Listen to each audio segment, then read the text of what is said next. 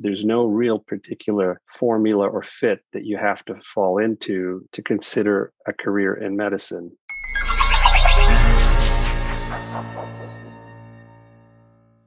Hi, everyone. We are so glad you're here for Doc Working, the Whole Physician podcast. I'm Jill Farmer, a lead coach at Doc Working, and I want to remind you we're brought to you by Doc Working Thrive, our subscription coaching service just for physicians, where we also have a peer community and courses designed to help treat burnout and help you thrive as a physician. Check it out today at docworking.com.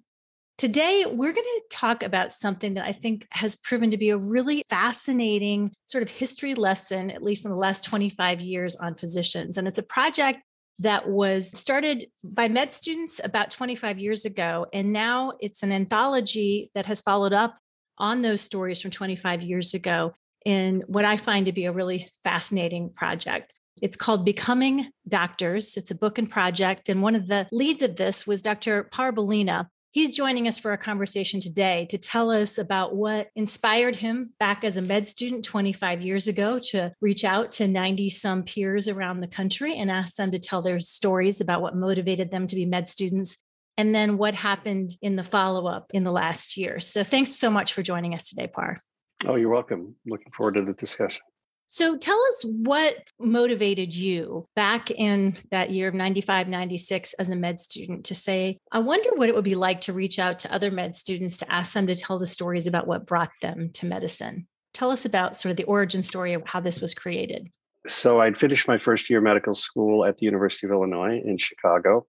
And it's one of the rare times between first and second year of med school that you get still a summer vacation. So I spent it overseas in England and met some very interesting medical students from across the globe. Because it's the summer, I was doing research, but you have plenty of time to get to know them. And quite honestly, it was the first time I was spending enough time to learn a bit about their backgrounds. Otherwise, the first year of med school, even the second, it's mostly drinking from a fire hydrant. So you tend not to spend as much time socializing other than perhaps just recovering post-exams. And so when I went back, I spent the next 2 years thinking it would be worthwhile capturing the diversity of all the different types of backgrounds of people and students that come to medicine. Some are older students, some come from families with physicians, others like myself, that wasn't the case. It was our first go around. And capturing it helped me personally, but it ended up being a book, the original Becoming Doctors book. We ended up giving copies to the public high schools in Chicago with the idea that perhaps other high school kids, college kids could realize there's no real particular formula or fit that you have to fall into to consider a career in medicine, something that I think isn't automatically believed. Well, since you saw yourself as kind of, I think the way you're describing it, you can tell me where I'm wrong, a bit of an anomaly, right? Because you were first generation to go to college and then you were on to medical school. Were you expecting to find everybody else had some pattern or something about their life and childhood that clearly led down that path? And if so, what did you actually find out when you started reading all of the contributions? My med school class at the University of Illinois in Chicago was quite large already, so I could tell it was going to be fairly diverse. Yes, perhaps there was a lot of biology majors, but there was enough people I met in Chicago that looked like there was going to be a pretty interesting group. What I didn't know was their writing going to be pretty captivating or interesting? The parts and the pieces submitted, whether they were essays, poems, a few of the students actually did drawings, and we included, again, whatever we felt reflected in a positive way the students' experiences, though almost all the experiences are intense. A lot covered anatomy, our first patients, our first exposure to death or losing a patient. But it was a nice breadth of first, second year experiences versus the clinical experiences, which there's a huge stark contrast. Once you get into the clinical space, that's when your patients, whether you have a long white coat or a short white coat, they really see you as their physician or clinician. And that's when it hits you like, hey, this is really close to us being responsible for other people's lives. So that original anthology with 91 physician submissions from med schools all over the about United half the States. medical schools. Yeah. So that gave a really nice synopsis, and it sounds like a variation of experiences and the window into that first, second year of med school. Now, fast forward to 2021, you say, hey, I wonder what these physicians would have to say today after practicing for 25 years. And you went out then and ended up creating another anthology, the Becoming Doctors 25 Years Later follow-up visit. And what did you discover? I'm so curious as you put those two submissions next to each other, because you have the original submission by the med students with their submission years later. What stands out to you from those that made it into the anthology? So we reached out to the original 90. We found 80 of them. And again, we started right before COVID. So end of 2019, we knew 2020 was going to be the 25-year anniversary. And then, of course, COVID happened, which really made us uncertain whether the physicians would have time, because it was pretty wild and crazy for almost all of them were in difficult positions. But remarkably, we found 80 or so. We probably received 50 submissions by our deadline, and we ultimately picked 25 because we were including, like you mentioned, their original work next to what they wrote, the experience of the previous 25 years had been. And of the 25, 2/3 are women physicians, 1/3 men. And the message, we tried to capture it in the preface and the back of the book, is overall very difficult and challenging times, but immensely rewarding. The challenges mostly came by the responsibility with family and duty to the patients.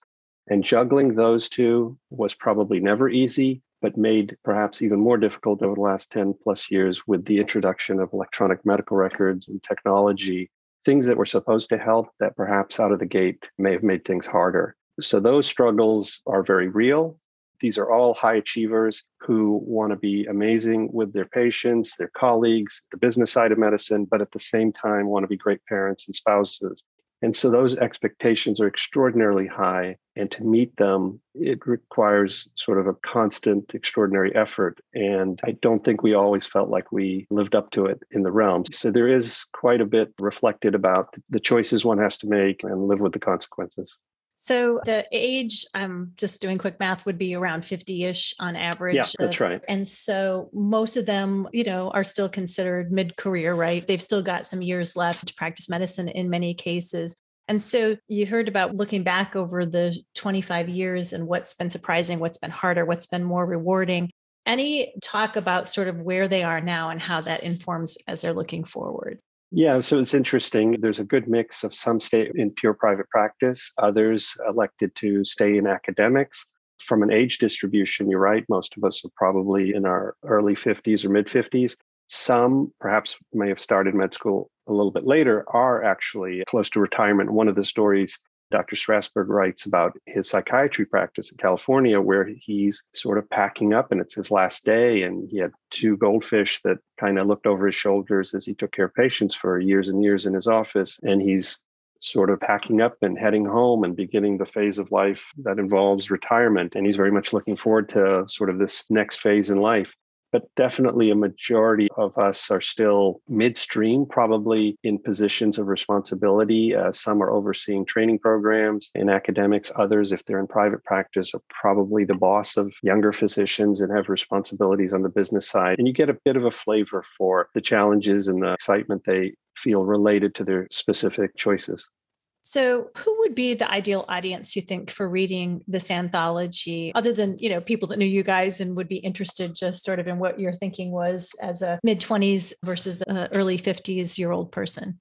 Pre-COVID, I would have said for sure college students, pre-med students, but definitely medical students, residents, fellows, and physicians that have just come out of training. The upside of getting a chance in 165 pages to quickly go through the sort of personal perspective of 25 physicians from varying specialties, it's a pretty nice way to get a preview of what's to come, because there's no doubt we will all have some shared choices to make about the amount of time and effort we focus on the business side, the patient side, the family side. And so I think there's real value.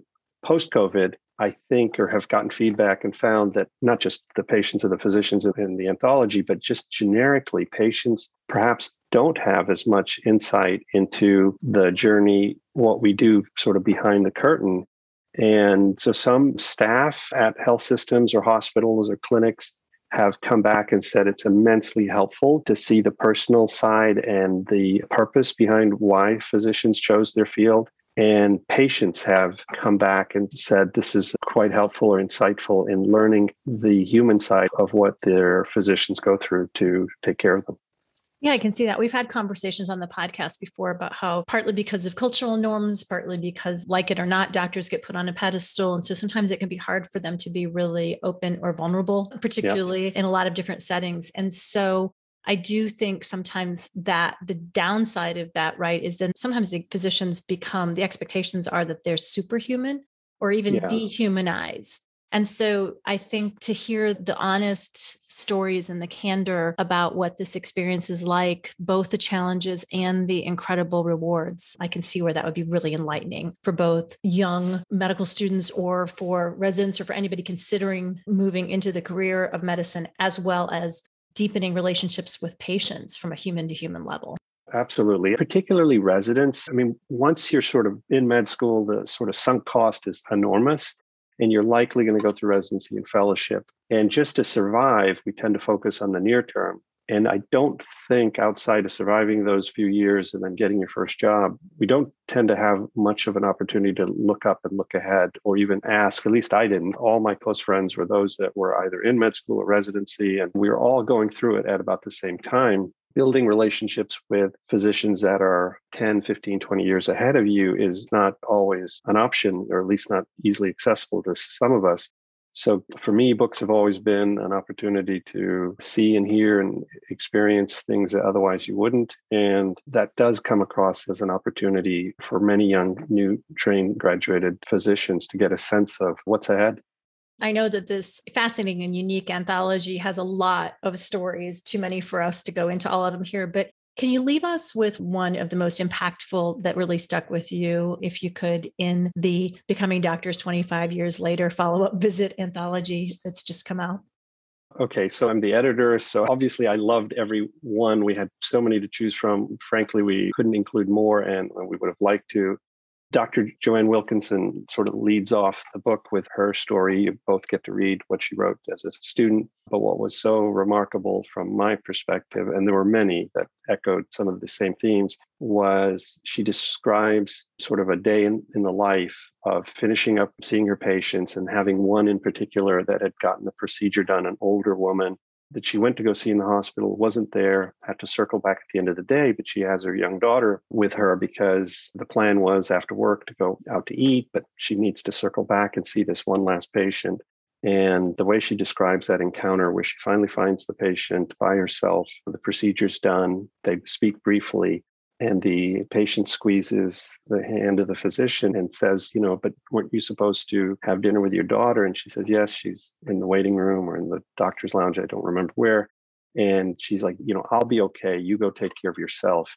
And that story just encapsulates the dedication and effort and commitment extraordinary physicians have to balance their duty and desire to do well by their patients and trying to fit family. And yet the patients, in some cases, completely understand, recognize, and are almost in some ways looking out for us as well. And I found it extraordinarily insightful and moving. And yeah, it was one of my favorites for sure. That sentiment is a beautiful thing, I think, for all of our physician listeners to hear. And I really appreciate you sharing this fascinating story of the inspiration to create this anthology of medical students and then to follow up 25 years later with the new anthology, Becoming Doctors, a follow-up visit. Dr. Parbolina, thank you for this conversation. How can folks find a copy of the anthology if they're interested in reading it or sharing it? Thanks, Jill, for inviting me on. Obviously, online, Amazon, Barnes & Nobles is probably the easiest way. If you're buying it for students, perhaps the ebook, it's a little easier to let everybody have a gift copy than the paperback copy. Of course, because we love books and local bookstores, you could take a little extra time and order it through your bookstore. It might take 2 or 3 days for them to get it to you, but that's always really a nice way of doing it if you have a local bookstore that you want to support. Good. So any of our listeners that are as fascinated as I was by these stories and want to check it out, all the places where you like to get your books, it sounds like you'll be able to get your hands on this for sure. Absolutely. Thank you so much for your time. It was a great conversation. And thanks to all of you who joined us for this conversation. Don't forget to tell your friends and colleagues about Doc Working, the Whole Physician podcast. And this is your year to thrive. So please go to docworking.com today to check out our subscription coaching program just for physicians. We have peer mentorship. We have courses that can help you move through burnout and all kinds of resources to help you thrive. Until next time, I'm Jill Farmer.